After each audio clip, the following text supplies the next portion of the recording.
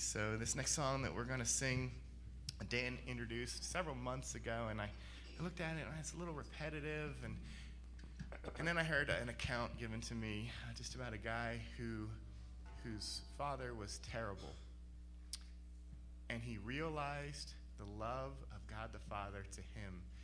And he was listening to this song, and he listened and he listened, and he just basked in the glow of the love of the Father, the creator of the universe. And it says in Galatians 4, "But when the fullness of time had come, God sent forth his Son, born of a woman, born under the law, to redeem those who were under the law, so that we might receive adoptions as sons. And because you are sons, God has sent his Spirit of his Son into our hearts, crying, Abba, Father. So you're no longer a slave, but a son. And if a son, then an heir through God." What a good, good Father.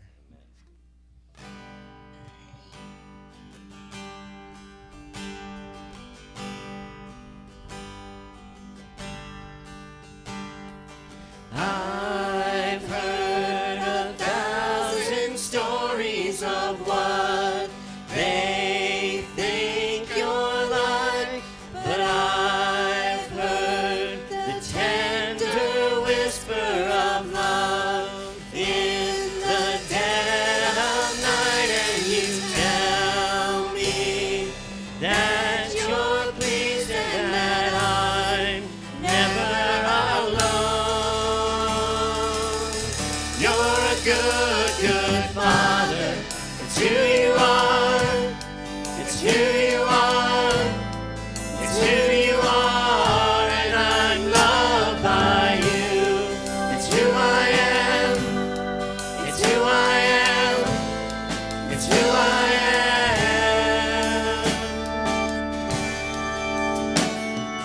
I've seen many searching for answers far and wide, but I know we're all searching for answers only you provide, because you know just what we need before we say a word. You're a good, good Father.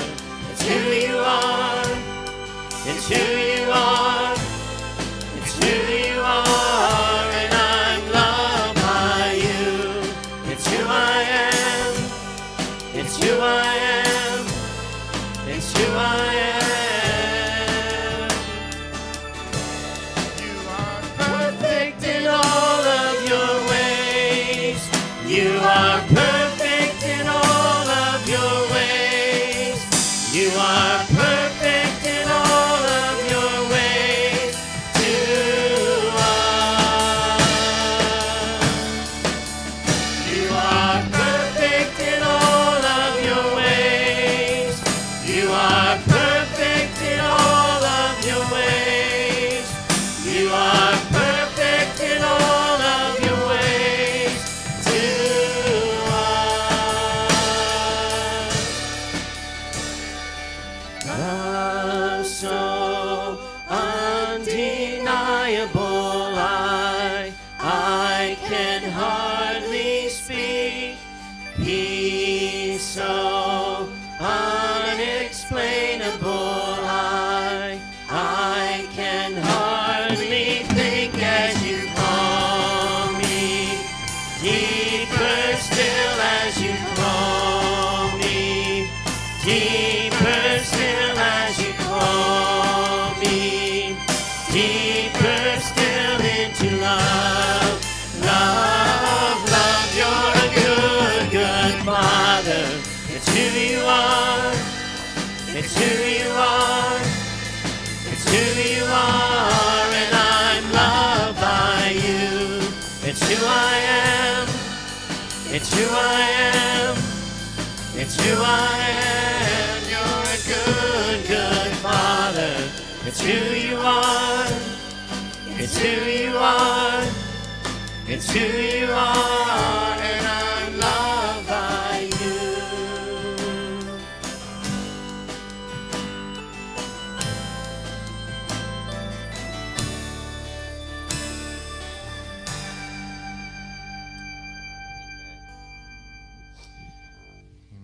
He's so good.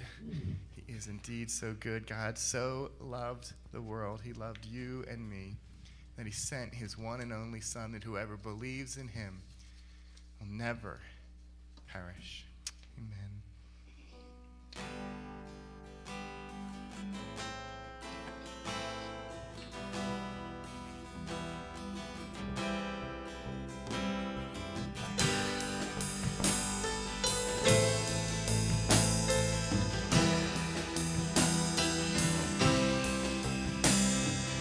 I see the work of your hands, galaxies spinning a heavenly dance, oh God.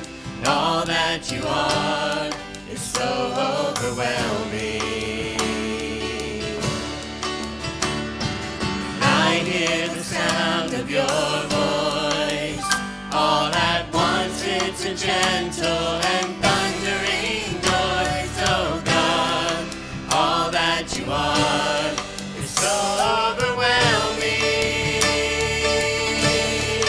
I delight myself in you, captivated by your beauty. I'm overwhelmed by you. God, I run into your arms, unashamed because of mercy. I'm overwhelmed by you.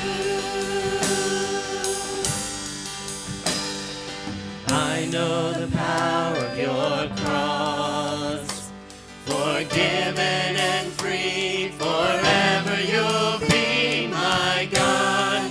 And all that you've done is so overwhelming. I delight myself in you, in the glory of your presence. I'm overwhelmed by you. God, I run into your arms, unashamed because of mercy. I'm overwhelmed by you.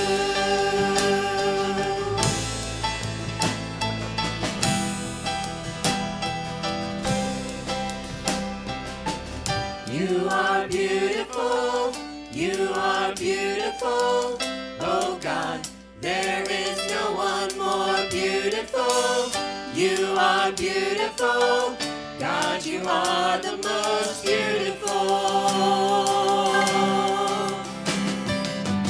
You are glorious, oh God, there is no one more glorious. You are glorious, God, you are the most glorious. I delight myself in you, in the glory of your presence. I'm overwhelmed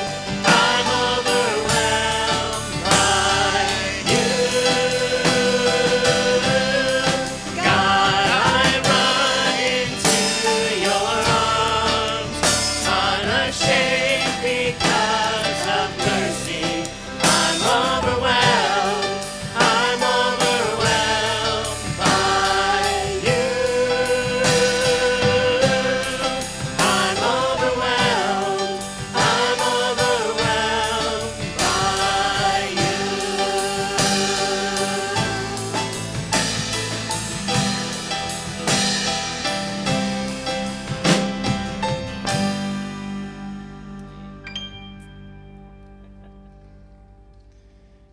Amen and amen. Why don't you go and have a seat? We're going to continue to worship our God as we study his word to us.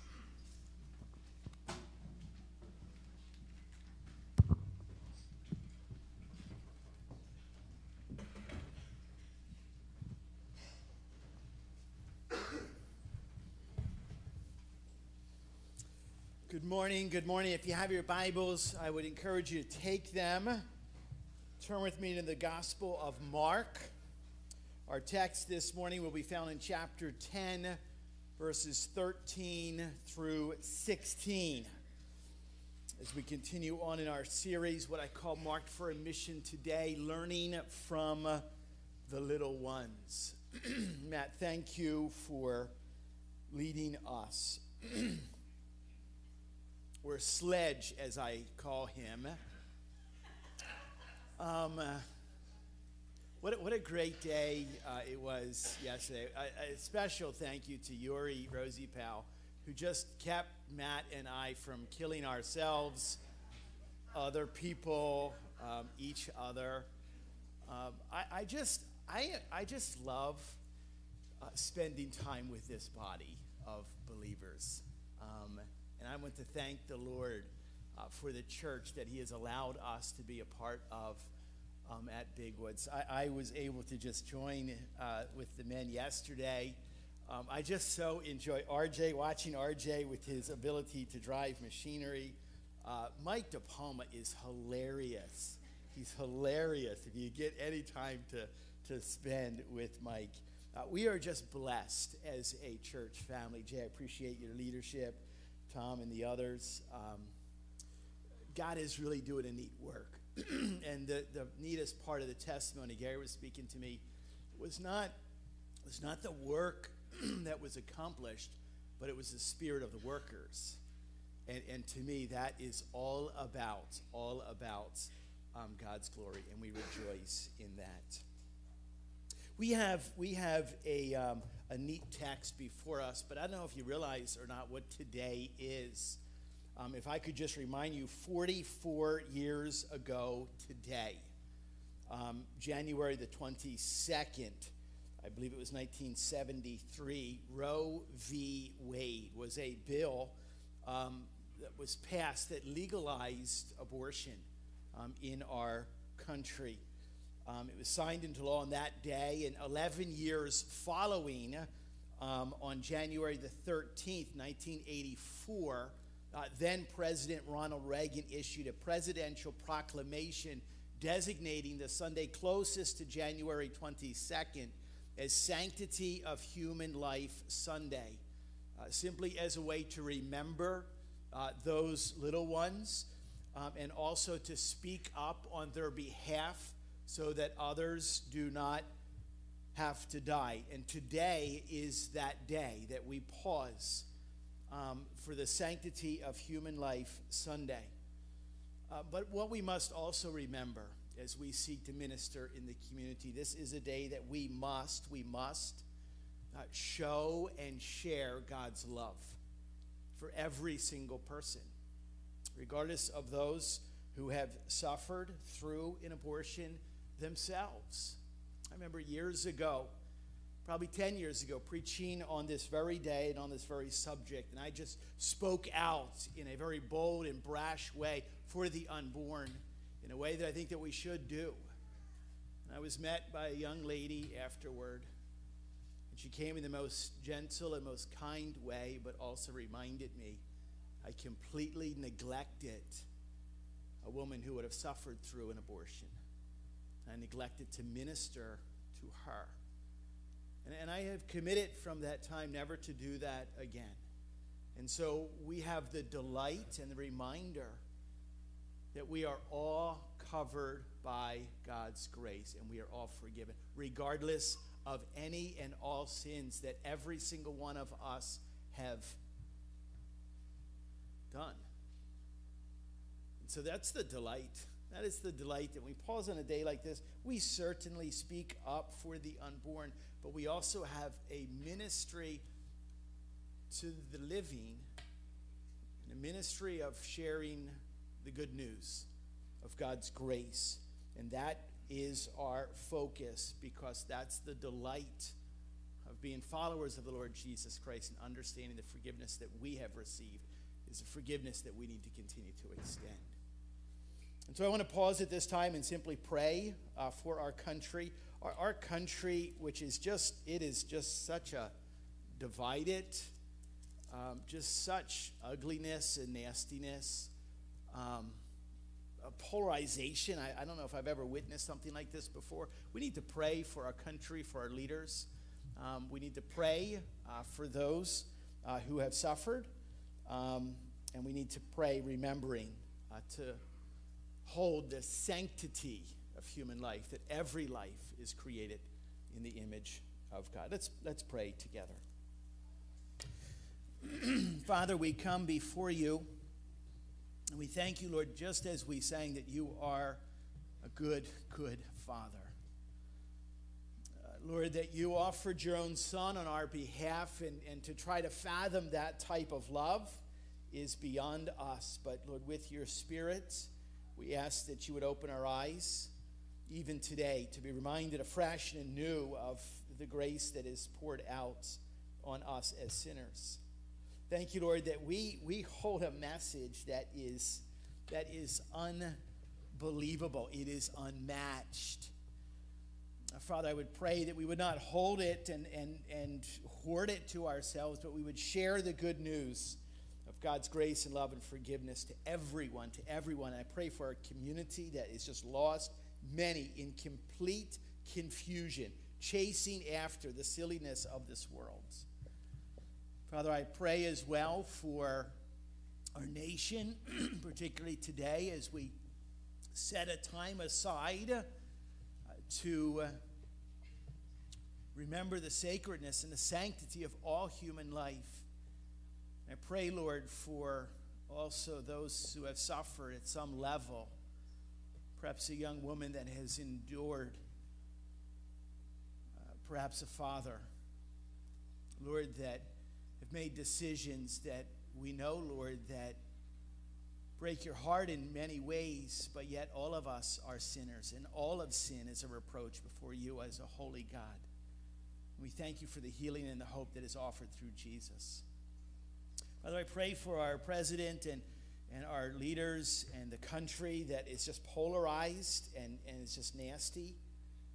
Lord, I pray that we would offer and we would hold a view of your kingdom to come. We ask for your will to be done. Now, as we are gathered as a body, I thank you for an amazing day yesterday. We give you all of the glory.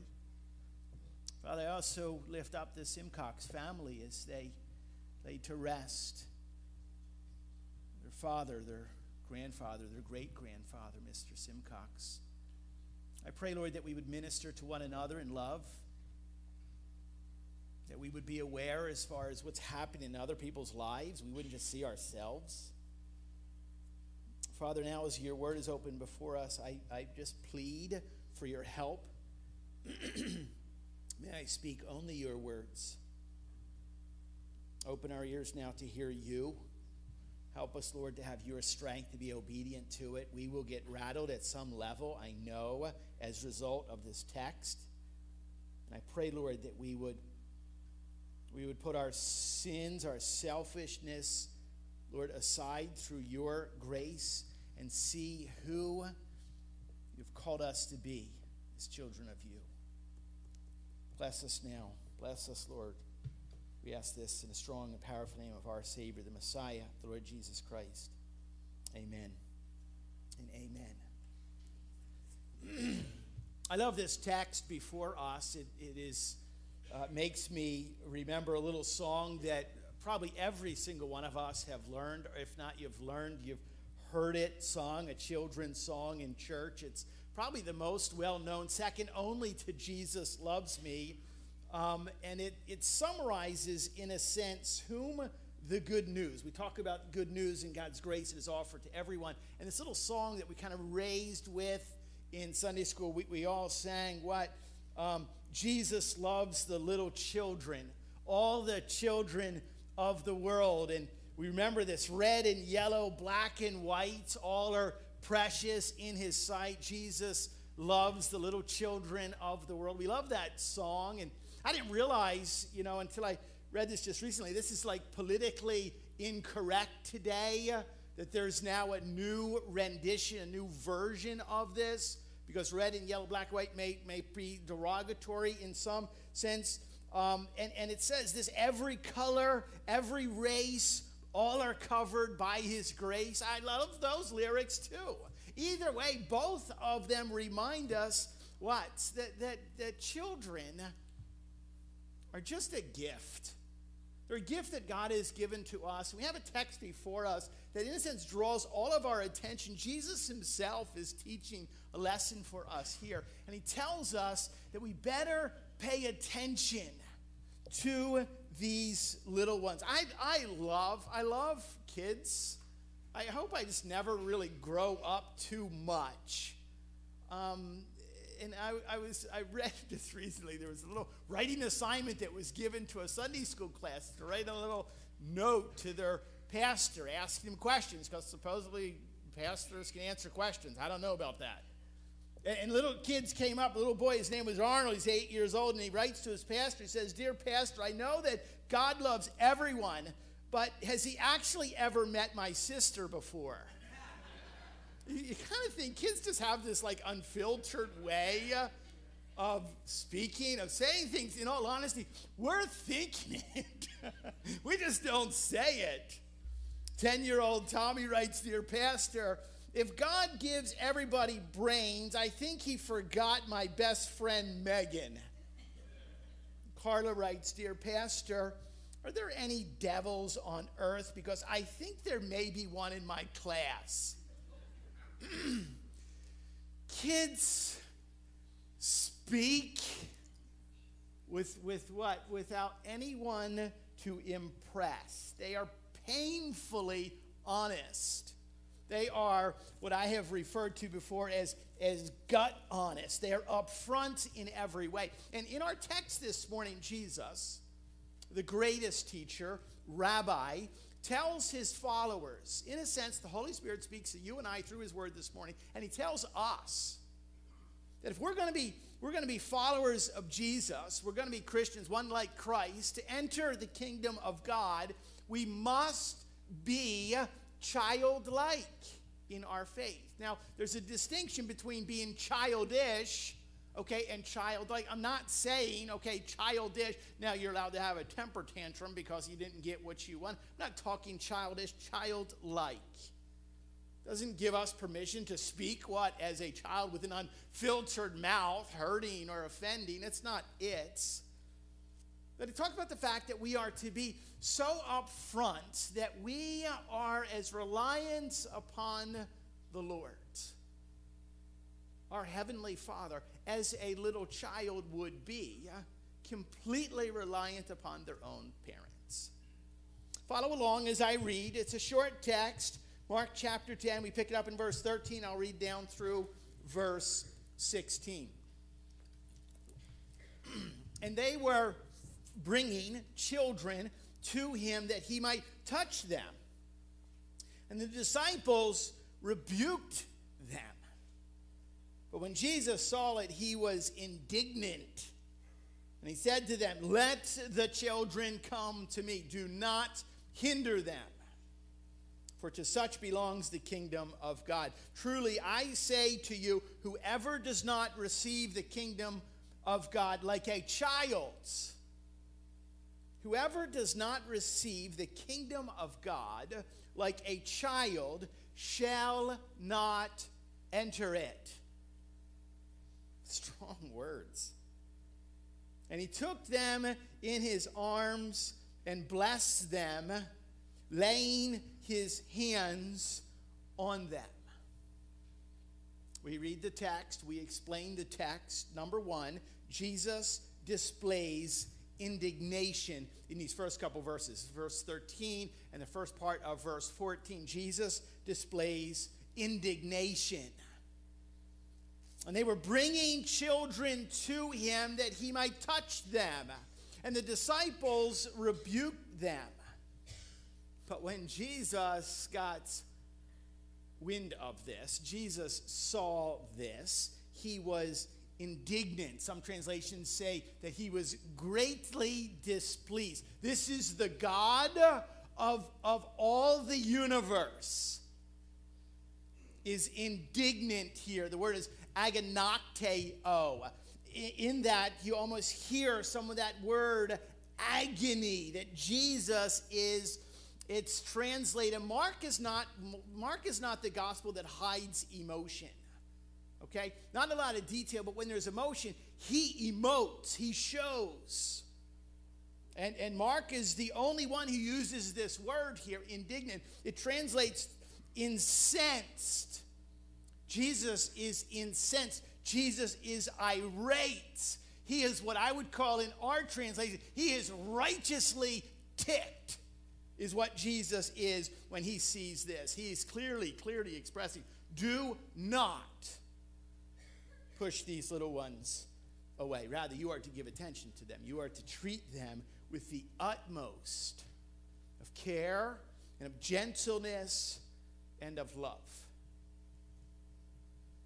Years ago, we were ministering when I was young, and my mom and dad had invited neighbors into our home. They were ministering to an unsaved family, a really rough family, did not know the Lord, and we had sought to love on them the best that we could, and you could tell even the way that they were speaking to their children, they were very, very cold, very crass. And one of the little daughters did something or said something, and automatically the father responds with this rage of anger. And they're in our home, they're in our living room.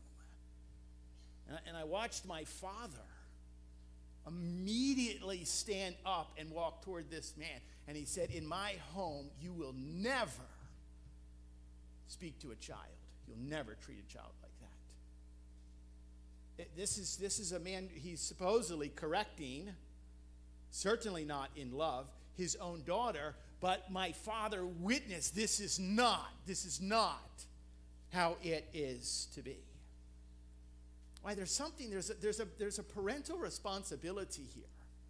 And I think as adults we have a responsibility. We kind of get a glimpse of it here. It says the parents, obviously, were bringing children to him that they might touch them. Matthew Henry, in his commentary, responds. He says, it does not appear that they needed any bodily cure. If you remember, people were always coming to Jesus to be healed. Henry writes, it does not appear they needed any bodily cure, nor were they capable of being taught.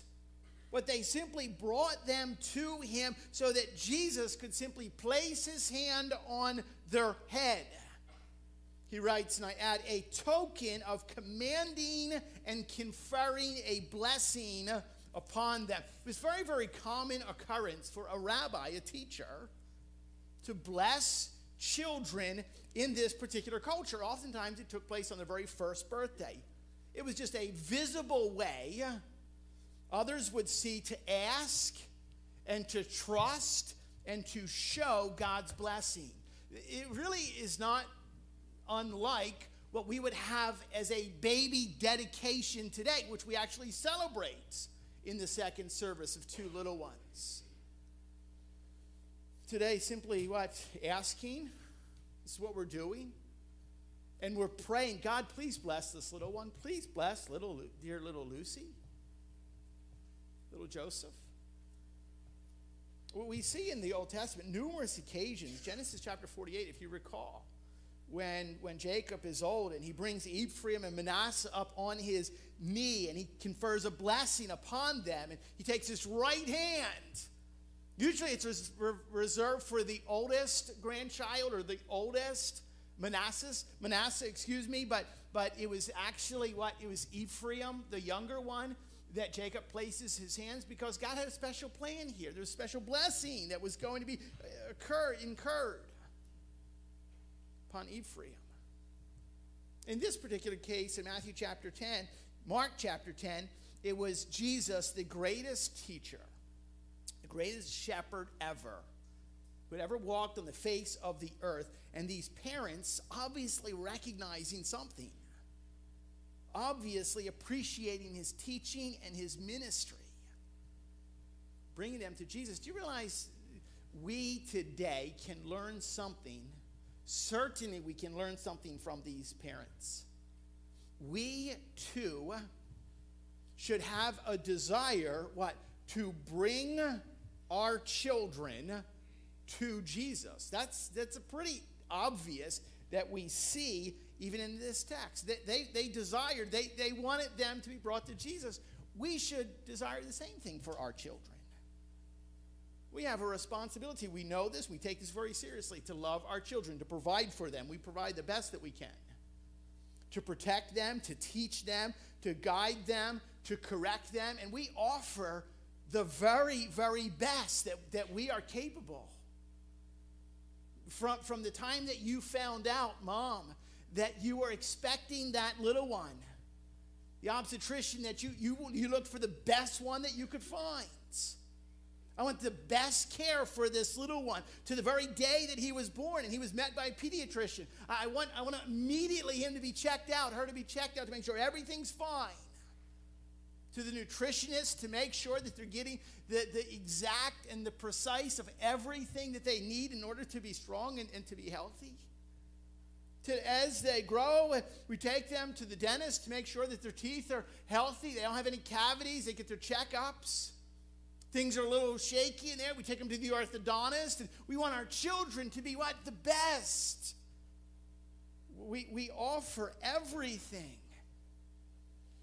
From the teachers to the tutors to the coaches. We want, when it comes to our son, my daughter, our child, we want their bodies strong and healthy. We want their minds keen and sharp, and we will go to great lengths.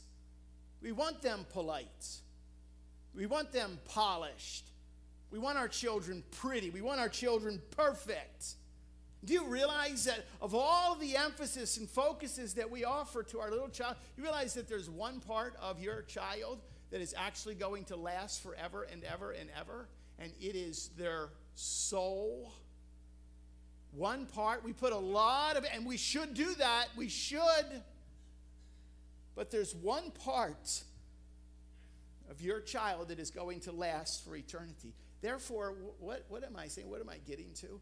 Our child's soul, the soul of our sons and our daughters, should be the single most important concern for us as parents. Yet many parents, certainly I have fallen into this trap, put far more interest, far more investment into their kids' sports and their teams and their hobbies and their future income earning potential than they do focusing on their own child's hearts. Do you realize that? How wrong. What a horrid, horrible mistake the parents are making all over the place. Not only are we misled, it is misleading to our children. My concern as a pastor, even of this flock, let alone, we've got to nail this down here before we minister to the community. My concern is that we have kids today that actually think that success in their sport of interest or their educational choice or field of direction for the career, that is actually, that success is based on scholarships, is based on where they get to check or to mark, to notch, pad their resumes in some way. My concern is that kids today think that is success, as opposed to what?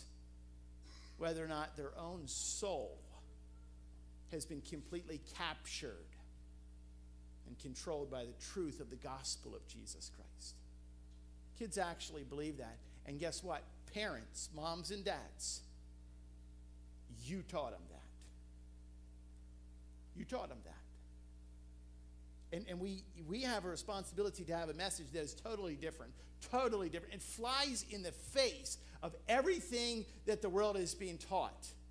And yet we ourselves struggle with an understanding of this. What are we to do? We are to bring the little ones to Jesus. It is the biggest concern that we are to have. We are to be speaking more of this, about this, than any other subject in your home. Jesus displays indignation towards anyone, even us as parents, who get in the way of those little ones coming to Jesus. Number two, Jesus offers an explanation here in verses 14, latter part of 14 and verse 15. Jesus offers an explanation. Begins by making a very, very strong statement. And he said to them, let the children come to me. Do not hinder them, for to such belongs the kingdom of God. The kingdom of God belongs to these little ones. Truly I say to whoever does not receive the kingdom of God like a childlike faith shall not enter it. Now, if you recall, it really was not that long ago. Was it days, perhaps a couple weeks at most? Mark chapter 9, just the previous chapter, Jesus was teaching his disciples two statements, verses 36 and 37. He took a child, he put him in the midst of them, and taking him up in his arms said, whoever receives one such little child in my name receives me. He's placing an importance and emphasis on these little ones. A couple verses, 5 verses later, verse 42, whoever causes one of these little ones who believe in me to sin, it'd be better for him to have a great millstone hung around his neck and thrown into the depths of the sea. That's pretty graphic. It's pretty strong statements here. And yet it seems the disciples forgot again rather quickly. This is days. Now, we do not know why. Why would the disciples forget? He just taught them on this subject. I don't know why, but I could guess. I would think, you know what? One of the reasons, I think, is that kids were always there. There's just crowds of people. Kids were always kind of underfoot. You ever feel like that? They're just always like scurrying around. It's easy to what? Just not see them. Or worse yet, it's kind of easy for us to see the little ones that are scurrying around and wish that they're not there. Right? And Jesus, he corrects their thinking. He says, there's no doubt they can be a little smelly at times, and they can be sticky, and they certainly make messes, and they break things. They can say things that embarrass us or even anger us, but Jesus corrects their thinking, and he sees this, as he always does, the great teacher, as a teachable moment. This is not Jesus just once again scolding his ever so slow learning disciples. This is not just Jesus continuing to rant off on these guys. Jesus sees a teachable moment, and he offers a complete new way of a new view, I should say, of faith. He presents a clearer view of the kingdom of God. And he commends this faith, what does it say?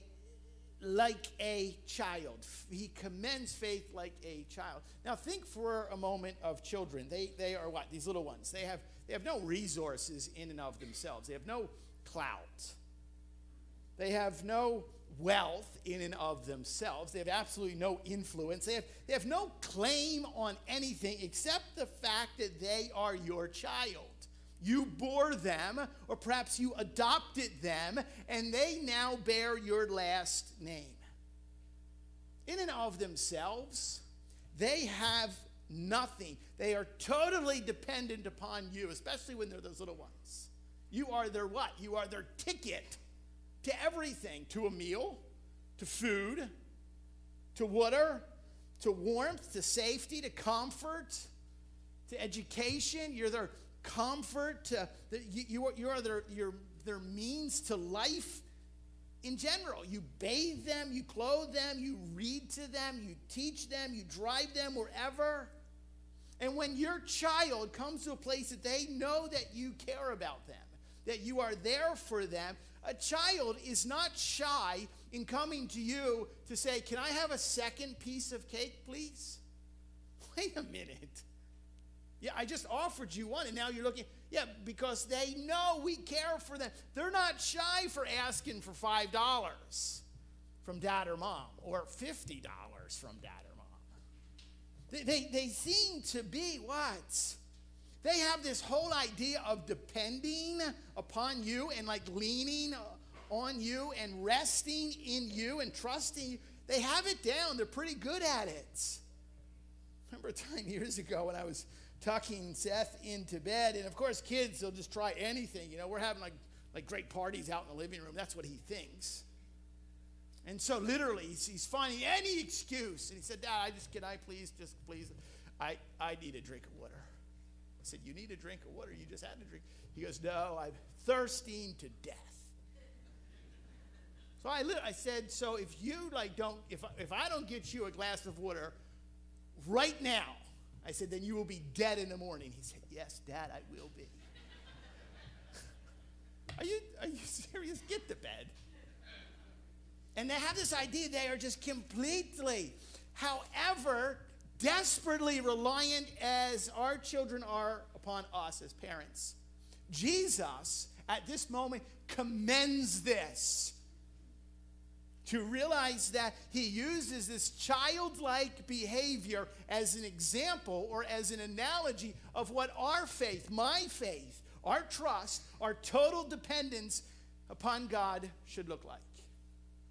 Whereas what I have found is this: we as parents, we have grown up, and we have become sophisticated, domesticated, and we wipe the food that is on the side of our lip when we are eating off. Kids don't care about that. They just want more barbecue. And we come to a place that we are capable, that we are independent, oftentimes saying, I tell you what, God, I got this. You're really busy. Take care of the little poor people of this world. And if I get into trouble, then I'll give you a call. How wrong, how dangerous is that thinking? How arrogant. If I get in trouble, then I'll give you a call.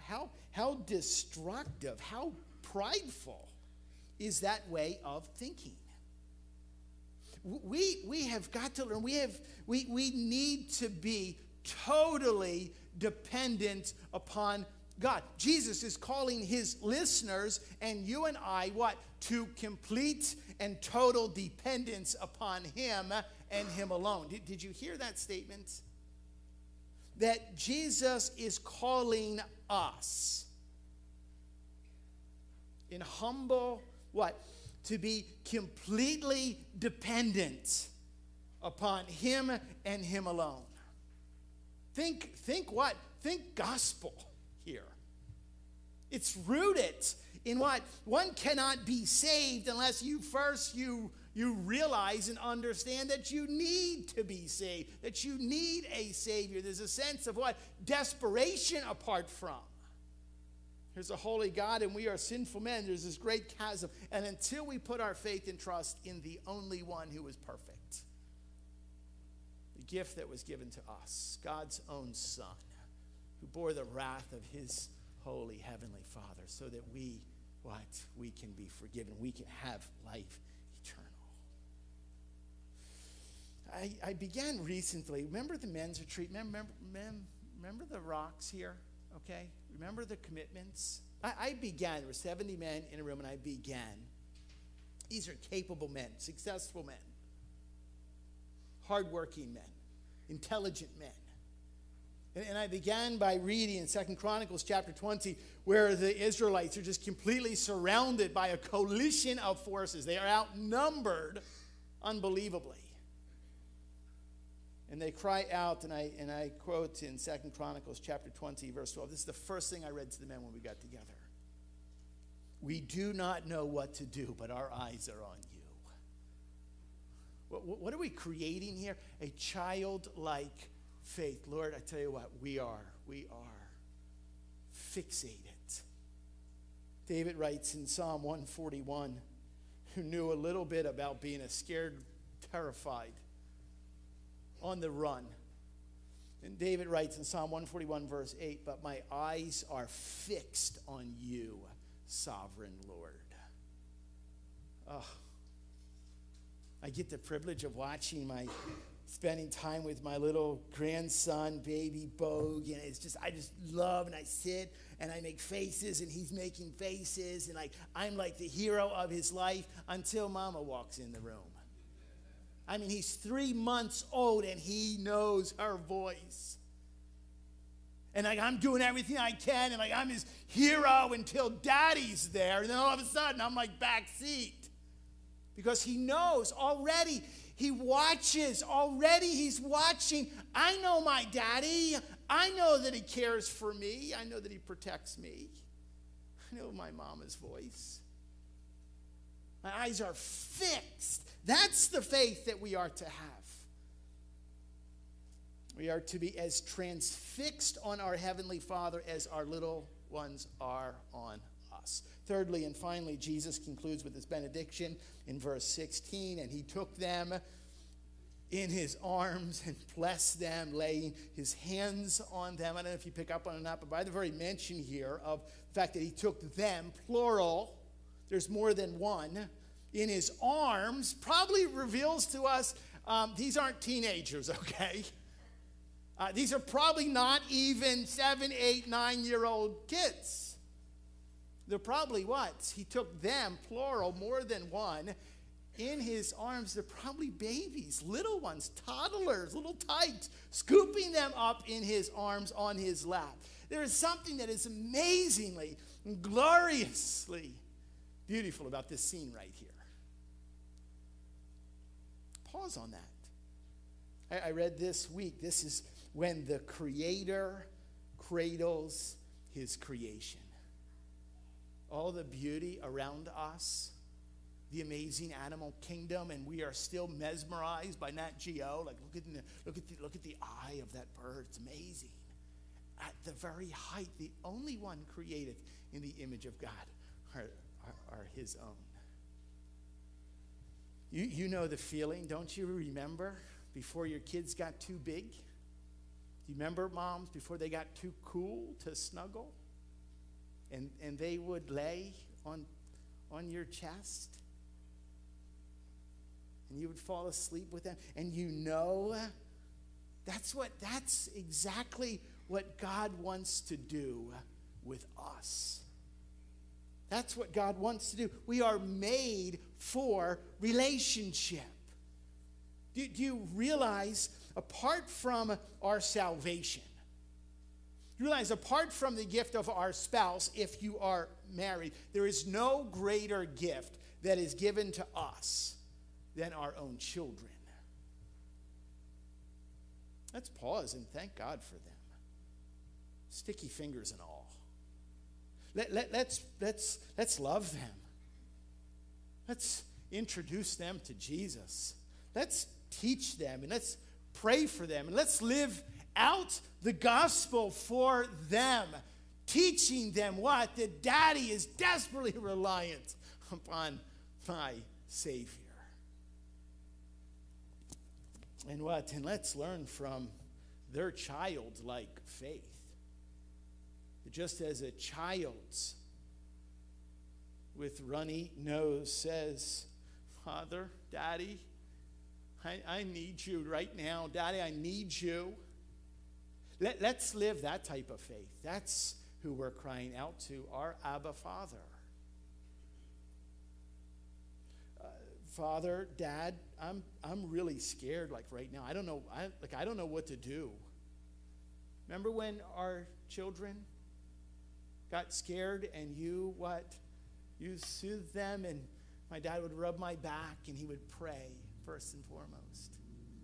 Point to the verse that he hung above my bed. 1 John 4:4, greater is he that is in you than he that is in the world. That was the comfort. And a child says, forgive me. I was wrong with the way that I treated my sister or my brother. Mom, will you forgive me? That we are to be that reliant. read the text, we explained the text, we applied the text. A, pray that God would allow you to see children as Jesus sees them. Oh, may we not see them just what? Scurrying around underfoot. Pray that God would allow us, you, me, to see children as Jesus sees them. Secondly, confess the sin of pride and self-reliance that so easily comes when we supposedly grow up. And we don't need anyone anymore. That is just so wrong. That is just so arrogant. That is just so prideful. That is so far from gospel life. Thirdly, seek to be as reliant upon our Heavenly Father as children are reliant upon their parents. May that be our prayer.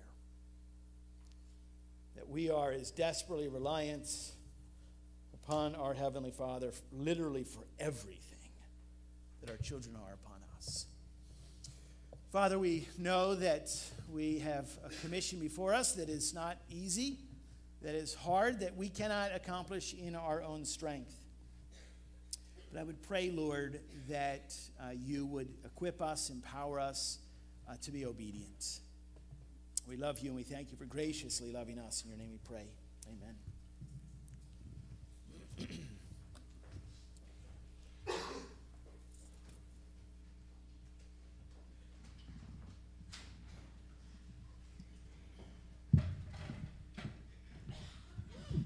Just stand with us, please, as we close.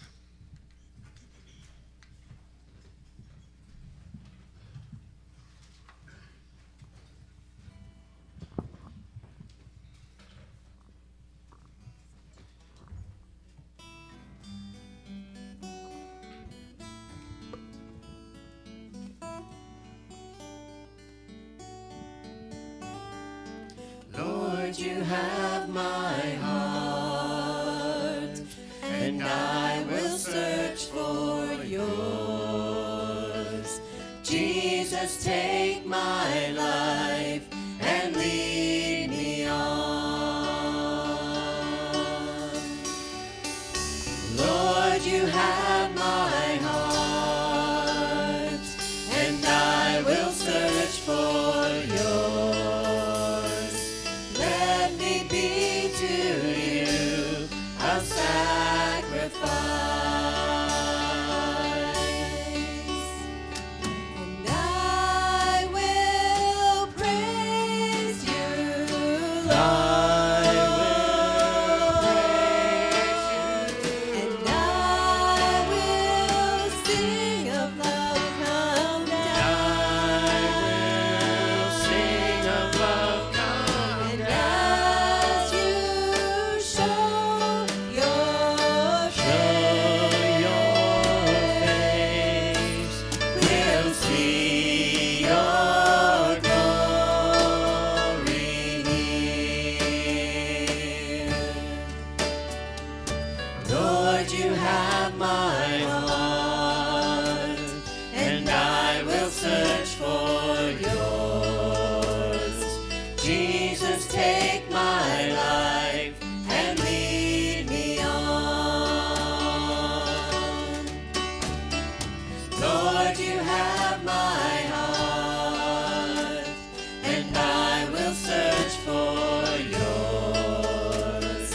Let me be to you a sacrifice,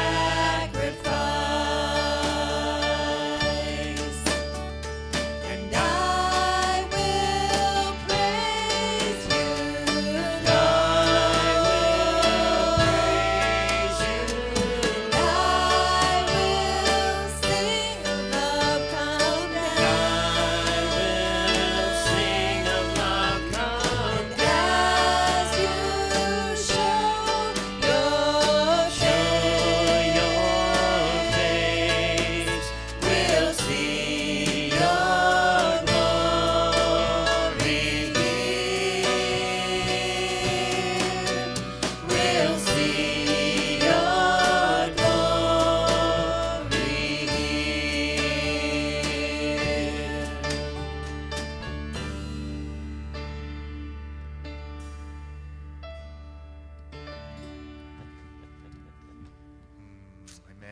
go in his peace. You're dismissed.